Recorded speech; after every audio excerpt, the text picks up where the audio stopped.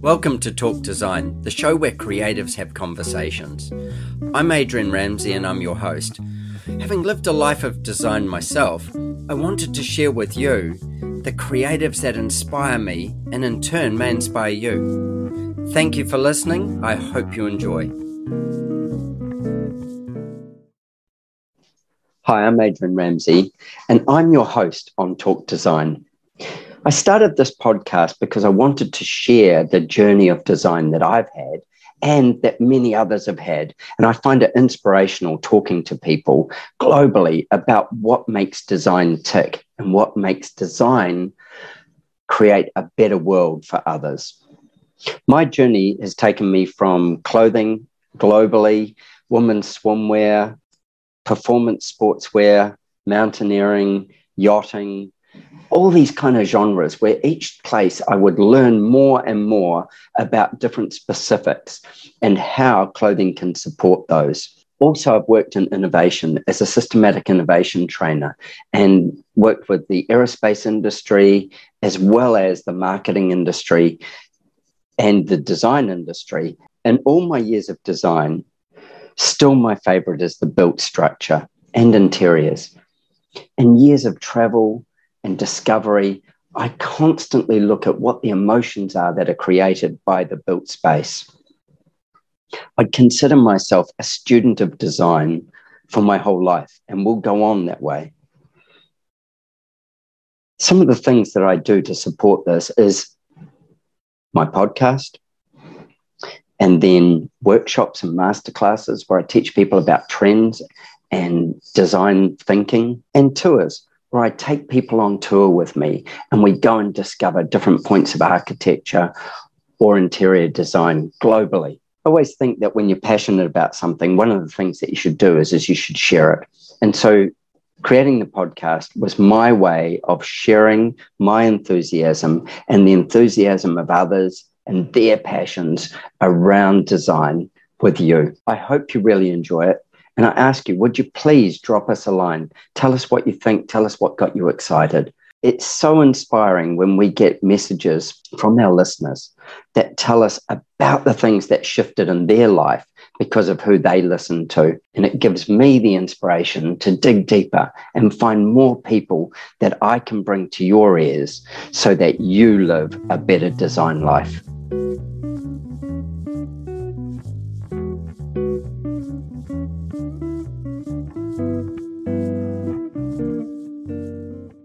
My guest on Talk Design today is Diana LoMonaco. Now, Diana has a sister who is on the show as well. I'm going to tell you a little bit more about her in a second because Diana's the important one right here today. Diana is a fashion designer, and as you all know, fashion is close to my heart, having worked in fashion for many years before I started working in the built structure. And she's done this really cool thing. Her company's called Classic Six. And hidden in that name is exactly what it is. It's Classic Six. And we're going to dig into that bit of genius, what drives her to do it and why she chose to do it this way. So I do want to just now wind back to her younger sister. Her younger sister of 15 minutes younger is on the podcast as well. And she's an interior designer. And she is based in New York City as well as London. And Diana's based in New York City. So they are twin sisters. And we're going to bring them both to the show in the future, actually, where they're going to talk together, which will be really exciting because they've got beautiful crossover as well. Anyway, Diana, welcome to Talk Design. Thank you. Thank you so much for having me. This was fun. I loved your episode with Christina. It was great. The 15-minute younger sister. Yeah. I'm sure she's going to love hearing that. Oh, I can't wait for her to listen. She's got a great sense of humor. Mm-hmm. So you're based in New York City and the Hamptons, and your business is an e-commerce business, but it's a clothing business. So I can imagine there's all different kinds of challenges that come with e-commerce and clothing, even though it's a well-popularized space right now. A couple of things that I want to do, though, is start out with, obviously, you and your sister are both creatives, like highly creative and driven as well, driven to succeed, and also control freaks. I know that already. But in that control freakishness, what it is it's about trying to create something that's really special. So it's not control freak in an ugly manner. It's control freak in actually, how do I get the detail to happen? And yeah. I can imagine as growing up, there would have been plenty of pieces where you would compete against each other like that. So tell me a bit about being a young girl with your sister and living, and why you ended up in fashion. It's funny that you say that, because I never really imagined myself as the boss or someone that was going to be growing a business at all. I went to school and I kind of thought that I was going to work at a big corporation and kind of climb the ladders, because that's what my family, probably told us would be a great idea to do. Get that safety net, have your insurance, make sure that you're working towards this bigger goal. So this kind of lifestyle was never, I don't think, in the plans, but I think it was always innate in us. I don't know if Christina told this story, but we were always very hard workers from a young age. I remember selling, creating, we would go and buy fabric. Our mom's a seamstress. I don't know if she mentioned that, but we were around sewing for a lot of our lives. And I think when we were like 6 or 7 years old, we would go to the fabric store and we would buy strips of fabric. And my mom taught us how to sew each side closed and put an elastic through it and then sew the elastic closed. And we would make these little scrunchies for girls to put in their hair.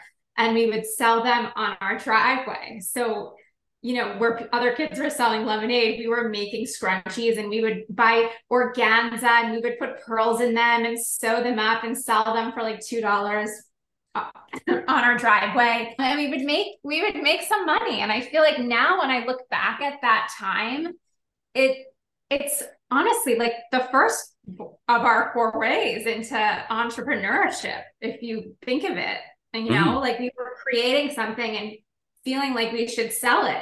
But then it didn't really come to me until years later, where I thought, I could start my own business. I could do this for myself and really make money doing it.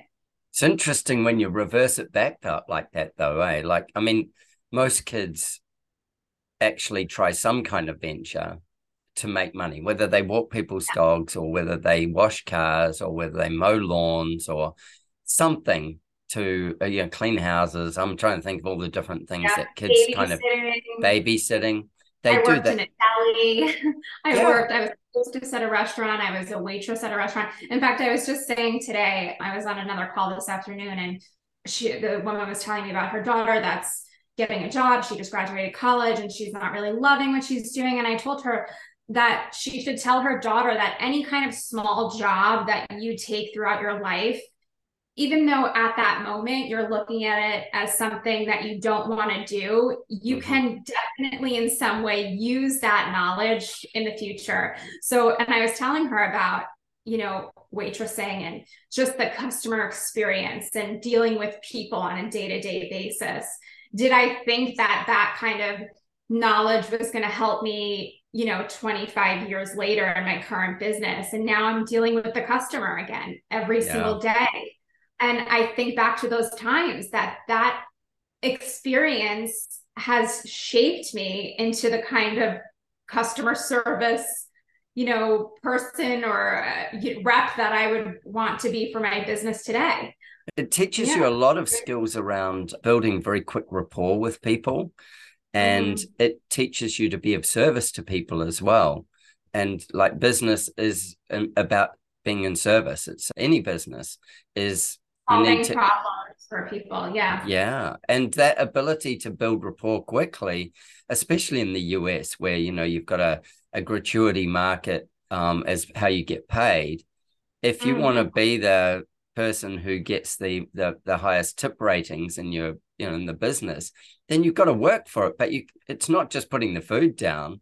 It's actually working for it, allowing them to create an experience for people. And it's not about serving food. Yeah. I all these little jobs, have led to. Every job you do, I think there's that thing where you have the opportunity to actually learn that next step whether it's like you say, like whether it's doing food, but what's the skill sets that you will learn, and then what will you take them forward into? You don't know that yet, but when you go back and you go, oh, I have this thing. When I was a kid, I used to live in sort of like a semi-rural country area, but close to a town, like really close. And my best friend lived right next door to me. And we would be at home, like in the country, and it would be winter and we'd have school holidays. And we would have no parents around, like parents would be at work. And we used to do this game where we used to have a phone, and it was attached to the wall or it was attached to the phone. There's no mobiles or anything. We used to do this game where we would dial any random number and we would ask for somebody. So I would ask for you. I'd just make up a name. And they would say, oh, I'm sorry, you've got the wrong number. Now, the game is how long could you keep that person on the phone?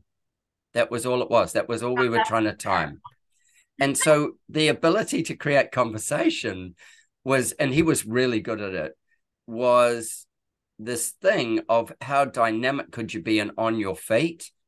And so we worked out all these scripts and which scripts worked best, how we could use them. And we would do this for hours on hours a day. So fun. So fun. Yeah. Like improv. Sorry? It's like improv. Yeah, 100%. Yeah, it's like my husband's actually taking improv classes right now, and he's just like recreationally, and he's loving it so much. And I really do think that you could take some of these skills that you learn in classes like that for your business as well. 100%. Every day you're on the phone speaking to new people, and you have to be quick.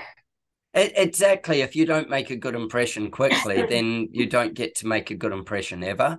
You may later on, but people evaluate you in the first number of seconds that they're around you as to how they're going to treat you or how they see you and stuff like that. So I've got a guy I interviewed the other day, an architect from Marin County in San Francisco, and he's what would you call it, like an amateur acting, that kind of thing.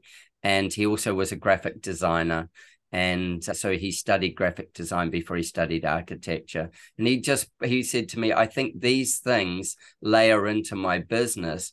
Having done the acting part means that when I have to do presentations and stuff, I'm far more confident with it. With the graphic design, I can always make the things look beautiful. My plans look beautiful. They're not messy or hard to read. And you think about these layering effects. And then also this thing of, standing on your driveway, making scrunchies. Yeah.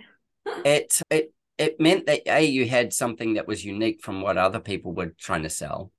And not only that, you were giving something that wasn't just like not putting anything down on people who do a lemonade stand. I think they're fantastic. But with this is great. Yeah, exactly. This meant that your brand as such went with them and continued with them, so they'd look out for you again. Mm-hmm. Yeah. Whereas in the lemonade stand thing, there's multiples of those, or there's more opportunities, and there's more, and not in your neighborhood, but in your neighborhood there'd be more opportunities for that. But with scrunchies, they probably have to go to another part to get them. We cornered the market, literally. Yeah, exactly. and what a great learning without realizing it at that age. Like it's a fabulous learning. I think intentional. Yeah, exactly. And did your parents, like, as you both ended up in your own businesses, but both successfully, did your parents kind of do the freak out thing? Did they go, oh my God, here we go? Oh yeah. Yes. Because, like I said, when I first graduated college, I went right to corporate. I went to college for graphic design, and then I got a job as a production artist at Macy's doing their advertising. And I was promoted to art director, and my parents were so excited. I was excited that I got promoted. I saw myself becoming creative director and then VP of advertising, and then just climbing the ladder in that world. Yeah. And I felt like kind of creatively uninspired because we were just doing the same kind of campaigns every single season and just throwing new pictures into the same layouts. And I took on some freelance work on the side, and it kind of sparked my joy again creatively. And I was, just getting clients on Craigslist. I would like look at the ads of people looking for stuff on Craigslist. And I would just keep getting jobs like that where I was working now full-time job and then these smaller jobs on the side where I was like, maybe I could leave this full-time job and just do all of these freelance jobs on the side. And that's what I wound up doing. And it wound up being quite a success. I made sure that I had like 6 months of, rent, so I could at least pay my rent before I left. And I made sure I had a couple of clients that I knew could, sustain the lifestyle that I was living at the time, which was not like grandiose at all. And it wound up working. And I would just keep, I kept growing that small business that way. And I did that graphic design business. I just closed the doors on that last year, which is great.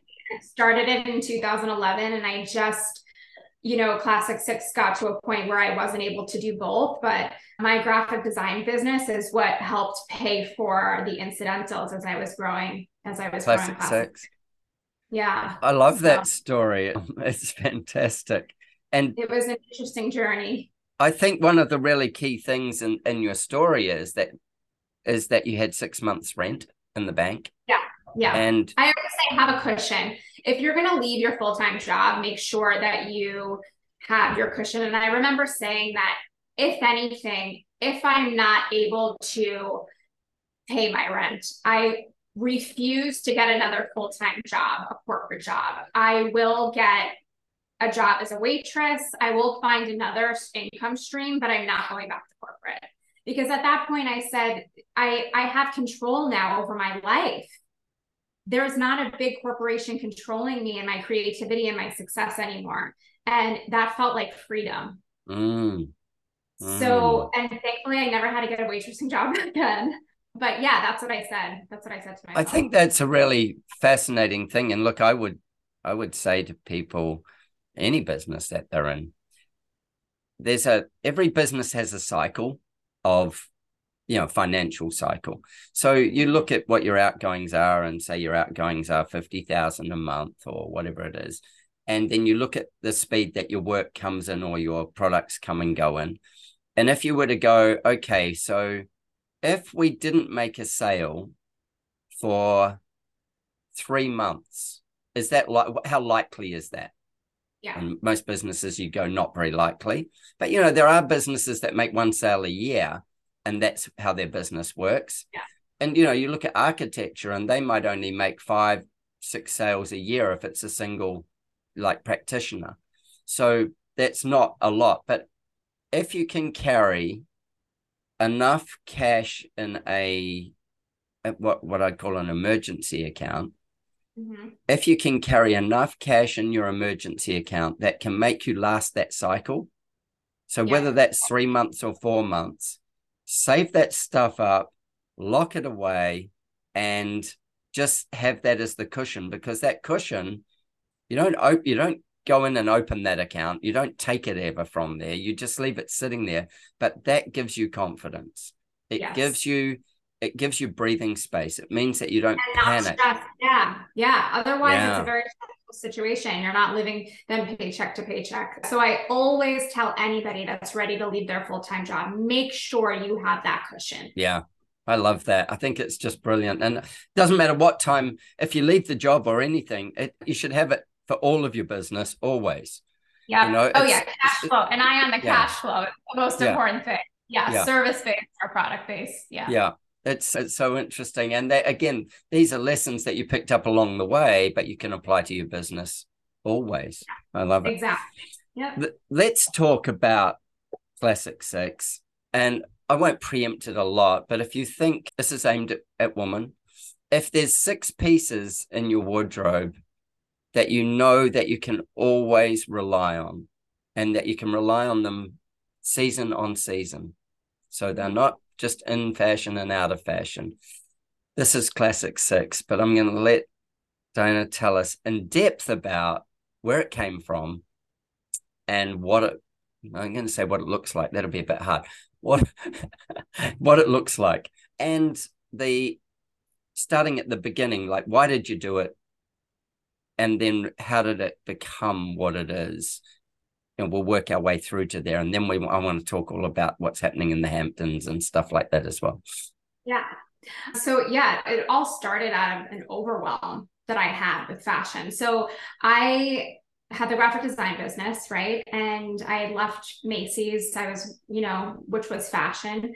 And I was missing the fashion industry a bit. So I decided to start a fashion blog on the side while I was doing, while I had my business and I was working with clients from food to, the run the gamut of all the different types of brands that I was working with, but none really in fashion.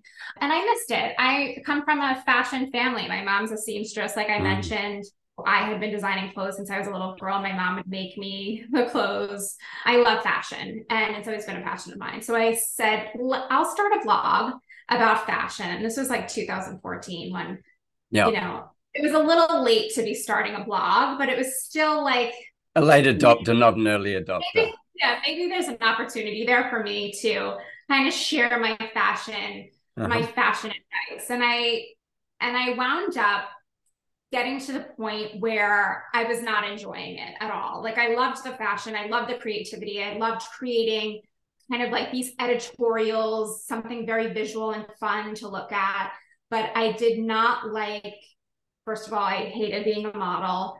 And I felt like I was accumulating just entirely too much stuff. Brands were sending me stuff. I had shoes literally everywhere, all over my office. And I felt honestly completely overwhelmed. And as somebody with a fashion background, I thought to myself, if I'm feeling overwhelmed, how many other women are feeling overwhelmed with the amount of access that they have in their own closets? Yeah. And then it's not even overwhelm in your own closet. It's overwhelm in the stores. Like at one point I was like, I don't even want to go in this store right now. Like there's just too much to choose from. And I could easily go into a store and pick things that I like, but what about someone that doesn't really have that eye for fashion? How overwhelmed must they feel with these endless options to choose from? So long story short, I created this kind of capsule wardrobe for myself. I took the pieces out of my closet that I knew I could style 100 different ways. I would always reach for because I knew I loved how I looked in them. Some things I made for myself over the years, or my mom made them for me. Some things were vintage that I just loved and the fit was so right. And I put them on a rolling rack outside of my closet. And that was my new closet. It was like 20 pieces. It looked beautiful. It was like a store. I had a few accessories. I don't love to limit accessories because they really are the personality of a look. But my foundation was there. My foundation was there in like 20 or so pieces. Yep. And I closed up the drawers, and I wanted to do this little experiment to see if it was possible for me to take those few pieces and wear them for the next few months, but keep them feeling fresh and new and kind of exciting. And I found that it was so much easier to do than I originally anticipated. And it was kind of like a light bulb moment. I was like, why can't I do this for other women by kind of cutting through the clutter and presenting women with this idea of a foundational wardrobe that you can mix and match and style so many ways to wear through the seasons. And through the years, like they're pieces that are going to stand the test of time from a design perspective. So I was like, this is an idea. I need to do something with this. I need to figure it out. So, and I don't have a fashion background, meaning like I did not go to school for fashion design. Yep. I kind of was going to learn how to do this on my own. And I made it like a passion project. I would watch every video that I could find on the business of fashion on YouTube. I was kind of just like educating myself on if this was possible for me to do something like this. And I don't even remember the day that I was like, all right, I'm going to do it. I think it was just kind of like what I mentioned before about taking one step forward. Yeah. Like you could see the full picture, but don't stress yourself out about that full picture. Just keep taking small steps towards that full picture. And that's essentially what I did. I did a lot of research to come up with those first 6 pieces because I wanted to make sure that I wasn't just choosing these pieces or these designs or these kind of silhouettes because I loved them. I wanted to choose them because I know that this silhouette is going to stand the test of time from a design perspective. So, for example, a double-breasted blazer has been around for 100 years. 100%. Yeah. Yeah, and I know that it's not going anywhere, right? So that was absolutely one of the pieces that I wanted in the collection. A beautiful cotton button-down shirt, white shirt needed to be in the collection. So these are certain pieces that those first initial 6 pieces could be styled. I mean, for the first lookbook we did, we used 1 pair of jeans and 1 white t-shirt, and we styled 40 different looks just with the 6 pieces in those 2. That's pretty impressive. Yeah. In a world that is so consumer driven by more. Yeah. You're editing down and saying buy less. Yes. That's exactly what we're doing. And we're not just, I feel like a lot of people often ask us how we're differentiating, right? So we have a double-breasted blazer, a navy double-breasted blazer with gold buttons. I made sure the fit was perfection. It was in development for years before I even decided it was perfect. But how, J. Crew has a navy double-breasted blazer. I'm sure Ralph Lauren has a navy double-breasted blazer. But I think what makes us different is, like I said, we're cutting through the clutter. We're showing the customer, because of the research we've done, this is the piece we know you should have in your collection at some point, because we know it's going to create all these looks. Here is not just the double-breasted blazer, but here is all the different ways that you could style it. Yeah, it's an education. They're coming away with a knowledge and styling that they could always reference back to after they buy this blazer. So I think that's where we're really kind of different. We're not just a fashion brand. We're kind of creating this educational platform when it comes to styling. Yeah, you're engaging the customer in their needs other than just in their, like, what they're going to put on. You're teaching them a skill. I know from working in the fashion industry, I would often have friends of my wife say to me, could you come and just help me with my wardrobe, for exactly what you're saying? And I go, sometimes I go no, sometimes I go yeah. The first thing I'd always try and work out is are they somebody who wears separates, or do they wear dresses? If they wear dresses, why do they wear dresses? Usually because they don't know how to put separates together. And that's not saying that dresses are wrong. It's just that if they're predominantly dresses, they go, you know what, put one thing on, I put shoes on, I pick up a bag, I put on a necklace, and I'm done. And I don't have to think any harder than that. I look good, I walk out, I'm done, and I'm like, yep, totally get that. And we want elements of that in a wardrobe. But it means that you end up with a lot of clothes if that's the only way you dress. Exactly. Whereas if you've got separates, like you said, 40 pieces, 40 styles out of a couple of pieces. We have a dress that is just, we cannot keep it in stock. It's called the Twiggy dress. She's named after, obviously, Twiggy. It's a very mauve, long sleeve crew neck mini dress. A classic. And it's a classic, and it looks so good on everyone. It's almost like I call it the sisterhood of the traveling dress, because people that think that they would not look good in this dress do. It's kind of, I think it's a mixture of the pattern and the fabric and the cut. It really works on so many different body types. But I often say that this dress is, like you mentioned, one piece and it's an outfit, right? That's it. That's your earrings, a great pair of over-the-knee boots, and you're good to go. Yep. Now I think that's the magic of a dress, and the other, where it's narrow in one sense, the other, it gives you width. So if you wore that dress every day, you'd feel like that you were just wearing it to death, and it was a uniform, and you didn't get enough variation in it. And yes, you could change boots to shoes, and different scarves, different necklaces and things, but the base thing would be the same. When you get separates, you get the opportunity to mix those up. And when you're mixing those up, you get to be slightly different people every day that you put them on. You get to show the different scope of your personality, because we don't always wake up feeling the same or whatever. So I used to enjoy doing it, and just going, editing editing it down, and then giving them, maybe 5 looks that they could just keep working through, keep adding to, but so that they've got these different looks.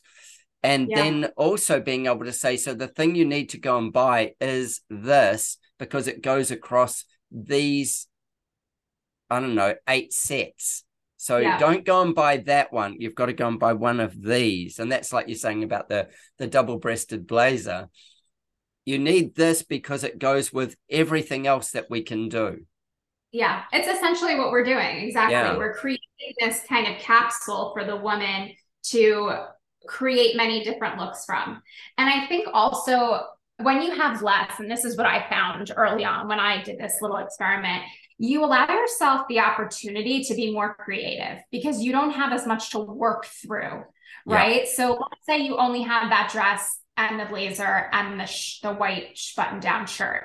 You could wear the dress alone. You could wear the white shirt underneath the dress. You could wear the blazer over both of them. You could wear the blazer by itself. You could wear the blazer over the dress. You could wear just the shirt and the blazer. Exactly. There's so many different ways that you can mix and match those.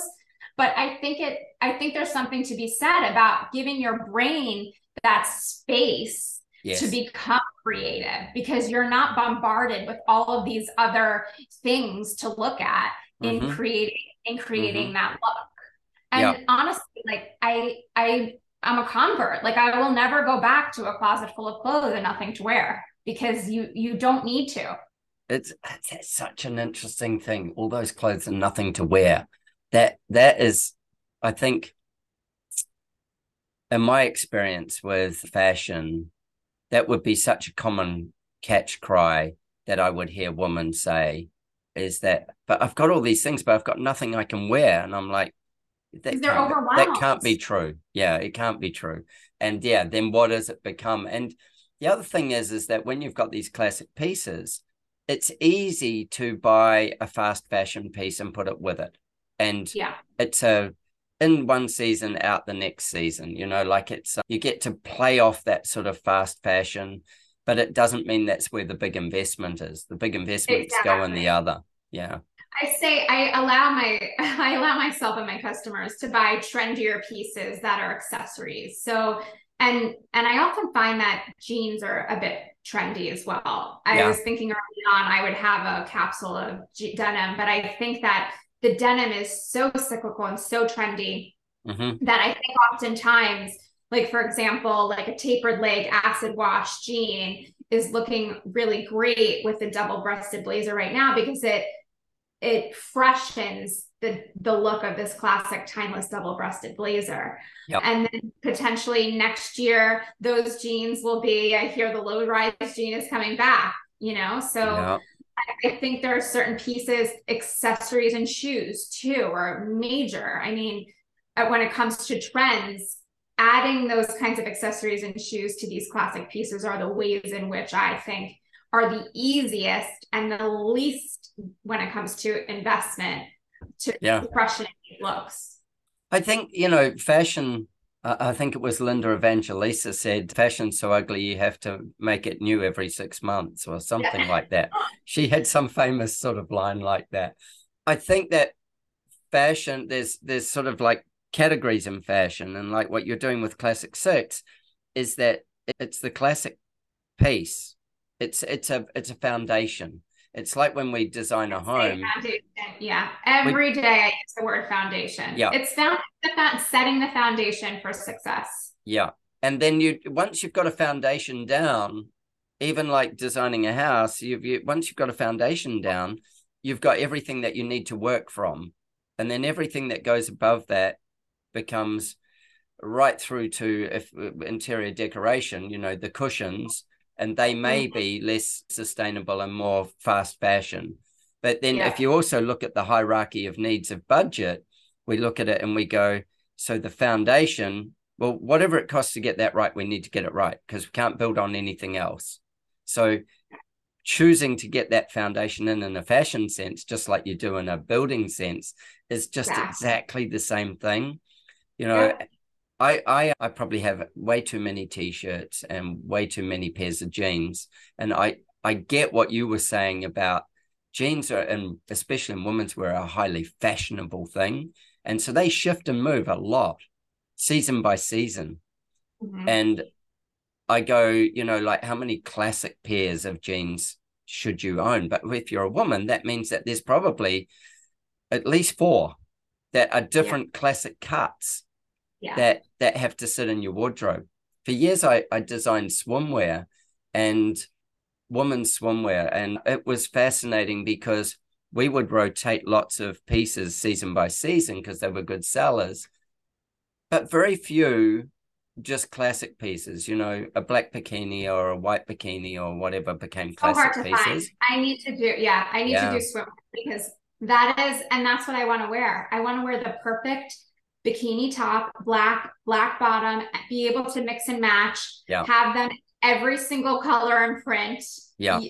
Basically the same thing that we're doing for Classic 6 and swimwear.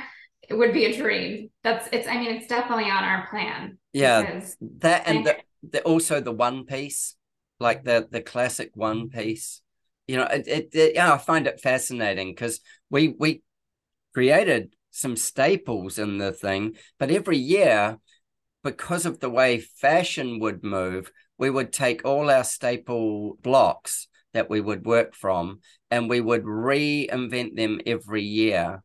Not all of them, because some would say, okay, we're going to carry it through as it is, but we would reinvent those as people's expectation of fit changed. I often look at old music videos and I watch I'll like watch something that's maybe from the 80s and you see how they were dressed and the size of the shoulders and the cut of the thing. And watching shows like Friends, old reruns of Friends and stuff, and you look now and you go, oh, people wouldn't wear it like that anymore. Yeah. And then people are changing as well. Like we're in the state now where we've got more the taller woman as a percentage of population than we've ever had before. Mm-hmm. So this means that the dynamics of it change, just when you talk about from, crutch to hip and, shoulder widths and stuff like that. Well, all these things are moving constantly. I find it fascinating. Fit must be really hard in swimwear to get it perfect. I think that you could probably do, and I've thought about this so much, every time I'm looking for a bathing suit, I think about, I need to have swimwear for Classic 6. I think that there are 6 bottoms and 6 tops that can be created that are timeless, that depending on your body and your preference, you can buy and mix and match. Yeah. I think that would be such a great concept. I feel like Victoria's Secret did it once upon a time. They had certain silhouettes that you could mix and match and they would make them in different prints every year, but they don't do it anymore. And I loved that. I think a lot of the brands do like we'll do a basic pant, a bikini bottom. Yeah. They'll do that. And then they might have 2 or 3 tops that are kind of, they'll get more fashionable at each piece of them, but they are still the standard fit. I always think of things like your Classic 6. Take it and in the scheme of, say, swimwear. When you go and you buy champagne, so you go and you buy a bottle of champagne, and if you go and buy, say, a bottle of, Perrier-Jouet, or you go and buy a bottle of Veuve Clicquot or a bottle of Dom Perignon, we know the flavor.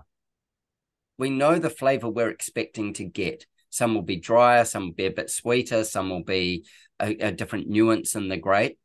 And that is their signature. So they have a profile, and every year they blend those grapes so that it gets there. Now, we also get vintage years where the fruit is exceptional and it gives that vintage, even though it tastes the same if you put 2 bottles beside each other and tried them, there will be something, it's like a nuance that just is better. It's got more creaminess, more depth, more honey, more whatever it is in there. And I think of when you're doing things like what you're saying with Classic 6, you get that same thing. You've got it, you're making champagne, and sometimes there's a fabric that you can get onto or something that comes along that it's still the same classic garment, but it just feels slightly different. It just works. It moves slightly more, softly, or it falls slightly different. It's a great analogy. I always think of that when you're doing, I don't want to call them basics, classics, because there's a basics market over there as well, which is like a throwaway market. It isn't like something that sits in the wardrobe doesn't have sustainability in mind. It's not a lasting product. So then it's like with these classics, it's like, well, I want that jacket to be in my wardrobe for, I don't know, 20 years. For example, I've got a leather, like motorcycle style jacket, and it's got a couple of little funky extra things to it. It's been in my wardrobe for over 20 years. And it's a black leather jacket. I wore it the other night. Yeah. And those kind of things fitting into a wardrobe are just like, I wear it every season. And you know what I love about it? You feel great in it. I think that has to do, you feel good in it. Always, and also because I've had it for so long, I remember all these different moments and stories around. I remember where I bought it. I remember when I bought it. I remember who I was with when I bought it. And then I can remember different times that I've worn it at different things and gone, oh yeah, right. Like, it's versatile, all those things. I find it really interesting. And I suppose that's the joy of clothing. Yeah. That thing of going, when you've got this, say, amazing blazer, it's like, it's not I want to say a costume piece. And I'm going to say that. And I'm going to qualify what I mean by a costume piece. Often I think that fast fashion is just costume pieces. They're just playing to a piece in your personality, and that piece will move on as well, and it will be replaced by another piece. It's not playing to that. It's playing to being something, like you say, that's a staple. It just keeps rolling over and rolling over. Yeah. Where do you go to find fabrics? What's your story around fabrication? Oh, wow. So, I mean, when I first started, gosh, it was kind of funny that I did it this way. I think I vlogged about it early on. I live in New York City. So I went from store to store, and obviously the garment industry, the few blocks around 37th and 6th and 7th and 8th. And I would go into every single store and I'd be like, I love this fabric. How many yards can I get? I need to send it to my factory. And they'd be like, we are not doing that here. Like, how many yards do you want to take home with you now? And I'm like, yeah, but I need to do it in bulk. Like, I need to figure out. And this is me just not really knowing the industry and how things worked, that like I had to source the fabric from fabric suppliers, not like go from store to store in the garment district of New York City. Yeah, no, but I think that I'm lucky to say that we have all those fabric stores, because that's where you get the inspiration, right? You go to a Mood or one of the fabric stores along those streets, and you touch and you feel and you decide what you think would be great. And then you go back to your suppliers and you say, can you get me this and this content, 50% wool? We're doing a wool coat for fall. And my factory says, well, we can't do 100% wool. Let's add 2%, like a stretch or a nylon. Spandex or a nylon. Something, like a nylon, just to have that kind of strength to it. So it's just like a constant learning experience for me when it comes to fabrics. And I don't choose anything without seeing it and wearing it and making sure, like the 2000 rub test as I'm wearing it, to make sure that it's going to stand the test of time. I mean, fabrics are fabrics. Like they're obviously not going to last 500 years. I mean, maybe they would, but the idea is that I want them to last as long as possible. And I think that's another reason why we kind of urge our customers to take really good care of them. Our pieces are machine washable, but we say do them on a gentle cycle with, a special detergent. Take them out of the wash carefully, reshape them, hang to dry. And I think when people buy, more special pieces like this, they feel a sense of, almost protection over the pieces. I mean, I know I do. I'm not tossing my Catherine blazer on the couch in a ball after I wear it. Like, I'm taking it off and hanging it up, because I I think it's a special piece and I want to treat it with the kind of respect I think it deserves. But I also think that my customer is like that as well. I think that they understand that these are pieces that they do want to see last a long time and potentially pass down. So that's always something that I'm considering when I'm choosing fabrics. I love that sustainability part of that as well, where you just slipped into the conversation there. So for everybody listening, in case you missed it, where it could be passed on. Yeah. And I think that's a really beautiful thing. I've got, from my fashion industry days, I've got a couple of friends who used to model for me regularly, fit model and stuff like that. And I know that they have pieces that still to this day, and I haven't been in that industry for over 20 years, to this day, they have pieces that they got from their mother that they still wear. Mm-hmm. And I love that legacy story that happens with that. And I also love the fact that what you're doing is you're looking to educate the customer or your customer and become a part of their long-term life plan with their clothing. And simplify it, take the clutter out of their heads. Something that I do when we're designing a house is we're often, doing walk-in robes. Not always. I'm kind of a fan, not kind of a fan. I have both sort of things. If we're tight on budget and tight on space, then I go have a beautiful closet in your room that you can use your room as your dressing room. And then there's a whole another thing that happens there. And then if you've got the space to have a walk-in closet, then great. Is it one that you just have clothes hanging in, or is it one that you actually get dressed in? So that, again, determines space and size.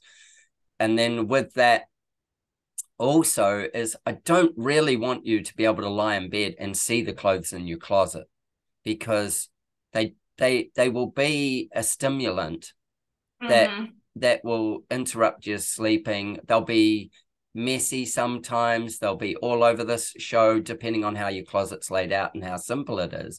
And most closets that I see are overfull, including my own, but are overfull because people have trouble editing. And when you come back to what you're teaching them is how to keep an edit, how to make that work. And so I think that you're doing far more than selling pieces of clothing. You're actually taking people into a future space of how they can simplify their life. It's a little Marie Kondo-ish, Does it spark joy? No, don't keep it. Yes, it does. Tell me about the Hampton. Sorry. I was just going to say really quickly, I mean, first of all, less is the new sustainable. That's something that I say often because, we could shop and shop and shop and it's still eventually probably going to wind up in a landfill. But if you buy fewer pieces and have them for a longer time, that really is the only true sustainable option.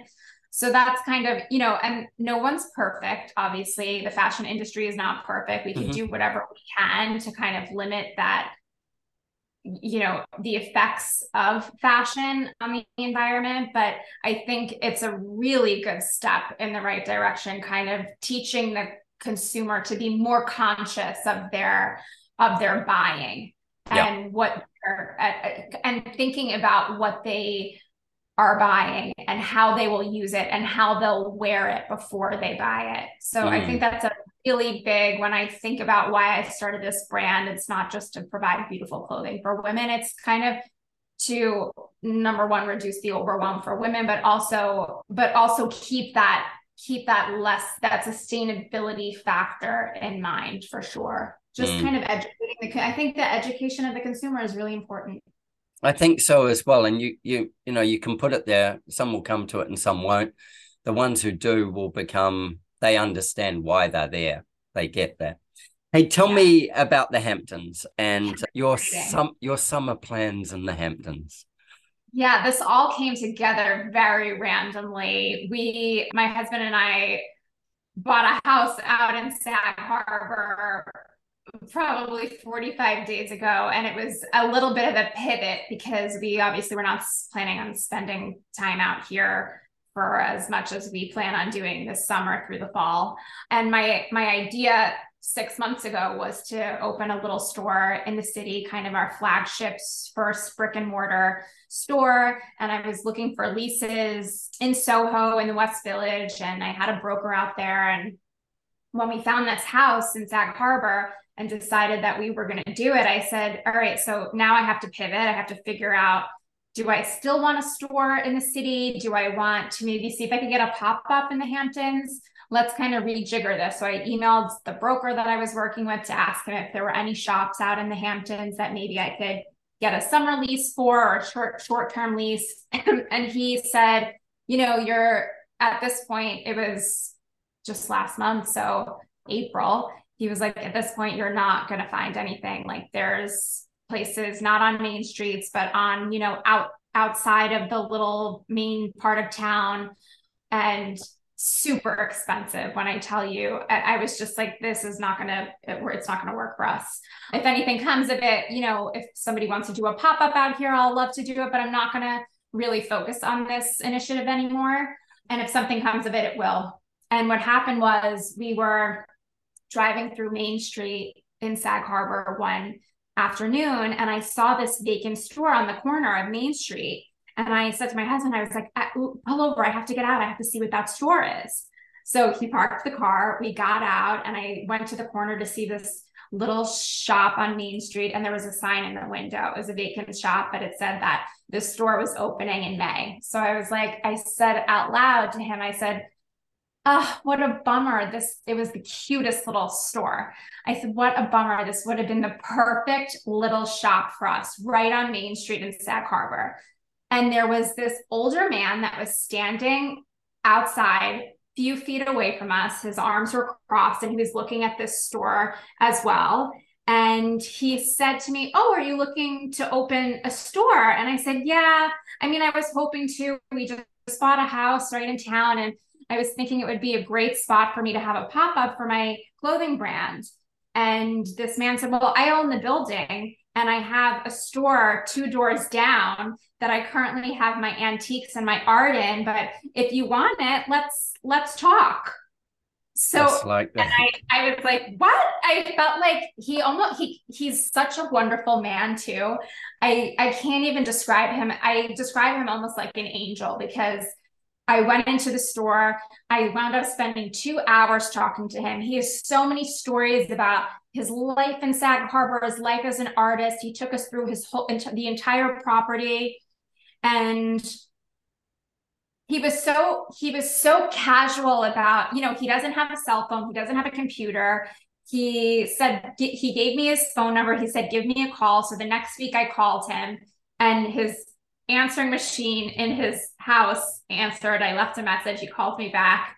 It all felt very classic, very like old school, and just very easy, that I just felt like, when you feel like when life feels like swimming upstream, and like not that the waves are crashing, like it just felt like, even buying this house, everything kind of felt like it was moving in the right direction. So when this man offered me this space, first of all, for a price that I had in my head that I wanted to spend for the city store, it was the exact same monthly price, monthly rent, that I said, this is kismet. Like, this is something. And he even asked me, he was like, well, when do you want it? He's so sweet. He's like, honey, when do you think you want the space? Because I have to move out my antiques. And I said, well, maybe we could do June to November, at the end of November. He's like, that sounds perfect. The whole thing was just, we did a handwritten lease. Yeah. Like I signed, it was just, the whole thing felt so right. So I'm very excited about it. We have, not like T-minus 30 days to get it all together. We're ordering stuff for the store right now. I have to get all of our inventory in order. We just hired a new operations manager, so she's going to be helping us get, making sure the transfers are correct to get our inventory from Brooklyn out to Sag Harbor, to make sure that we're stocked at the warehouse, but then also stocked out here for the summer. So it's going to be a logistical roller coaster. Yeah. I was thinking of a lot worse word than roller coaster. It's always a logistical roller coaster, but I think it's just the right move for us, and I think it's the right customer out here. I feel like she's going to love Classic 6. Yeah. So excited about it. I think that's just absolutely brilliant. And I think the fact, you know, from going e-commerce to having bricks and mortar will be a great lesson, you know, great teaching, great learning. Mm-hmm. And obviously with your energy and your drive and your personality, it will engage you at a whole nother level with your customer. Yeah. But you're not going to be lying around all summer. No. It's going to be a Oh my summer God. of I work. know. I know. Good thing I'm right a few blocks away from the store That'll because be yeah, your I know. daily walk. I'm signing myself up for quite a lot of work this summer. But I guess I could say here, I'm hiring 2 sales associates to help out. So if anybody in New York is looking for a job in the Hamptons this summer, please email us. Absolutely. Yeah. I love it. I love it. I love the fact that you were describing before about, you know, when you're in flow and when you're in flow and how things come together and how they point you in the right direction, and then it starts to move, you know, at its own speed, and you jump on and you just keep moving with it. And I think there's no doubt that it'll be a success. It's a success as an online business. So to engage the customer one-on-one and face to face, it will be really, it'll be brilliant. Be really, really I think cool. also a great test of the market too. We've done pop-up shops for a month here and there, but we haven't ever had a space for a 6-month, and especially in a busy summer town on a main street. So I think it's a good test of the market to see if brick and mortar stores are in our future. I think that it might be. So it's kind of exciting to see what happens. 100%. And it's a high street store, not a mall store as well. So all those kind of things that it lends to your brand ethics and your brand values. It's about, you know, I want to say it's traditional. It's like you said with the landlord, you know, doesn't have a mobile phone. He doesn't have a computer. He writes a lease on a piece of paper, and he handshakes, and he's good for his word, and he trusts you're good for your word. Yeah. And it was a beautiful thing. And I just already feel very blessed that even happened to me, because if he wasn't standing outside that store that day, I never would have known about that space. Yeah, exactly. There's a whole lot of synchronicity that's happening there. I can't wait to see photos of what you do with it. You make sure you send us some. Yes, of course. And I've got a few friends who live out in the Hamptons, so I'll be sending them to come and have a look as well. Yeah, without a doubt. Without a doubt. I've got a last question for you, and it's nothing to do with your business. So you've just moved into your new home. Yes. And it's early days in there. Like, how many days have you been in? On Monday, it was a week. Okay. So this is going to be a really interesting question, because we're going to ask it of you again in a future time. In your home, what is your favorite space?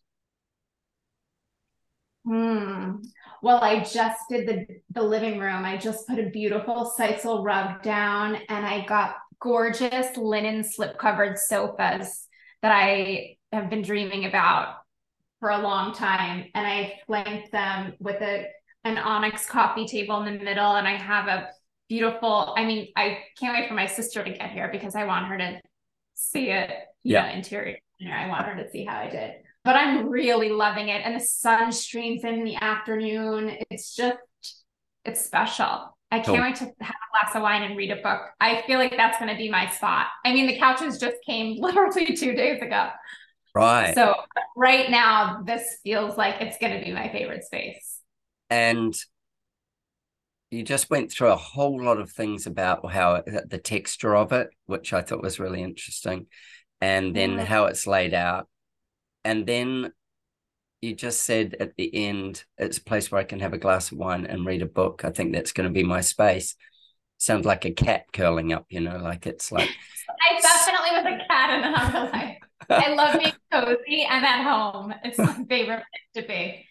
So with that, what emotion does it evoke for you when you're in that space, or when you imagine, because I don't think you've had a chance to be in it, you've got 2-day-old sofas. When you imagine it, what emotion does that evoke for you? I mean, I've been saying since I moved here, and like we talked about the flow, I just feel so happy and joyful and very blessed that we were able to do this. I can't explain it. Like, I just feel like we were meant to have this house, like it was calling for us. And I joy, I guess I would say joy. Like, it just Beautiful. being out here really makes me feel joyful. And when you feel joyful, what does that allow you to do, and who does it allow you to be? I think more relaxed. And I keep saying that, New York City, I mean, I love New York City also, but there's definitely a vibration in New York City that you can't escape, even when you're in your apartment with the doors closed and the windows shut. Like, there's that vibration. But when you get out of this city for whatever reason, there is this sense of calm that I can't put my finger on, that I feel like just allows my heart to slow down, right, and accept other things into my life. So that vibration, you feel almost like you're on a hamster wheel in New York City. And for some reason, coming out here, I don't know if it's a mental thing, or I've just told myself that, like, when I move out here, I'm going to slow down. But I've actually felt like, even though my workload has increased since I've moved out here, I've actually felt more at peace and calm than I have in quite a while. Yeah, awesome. That's so exciting.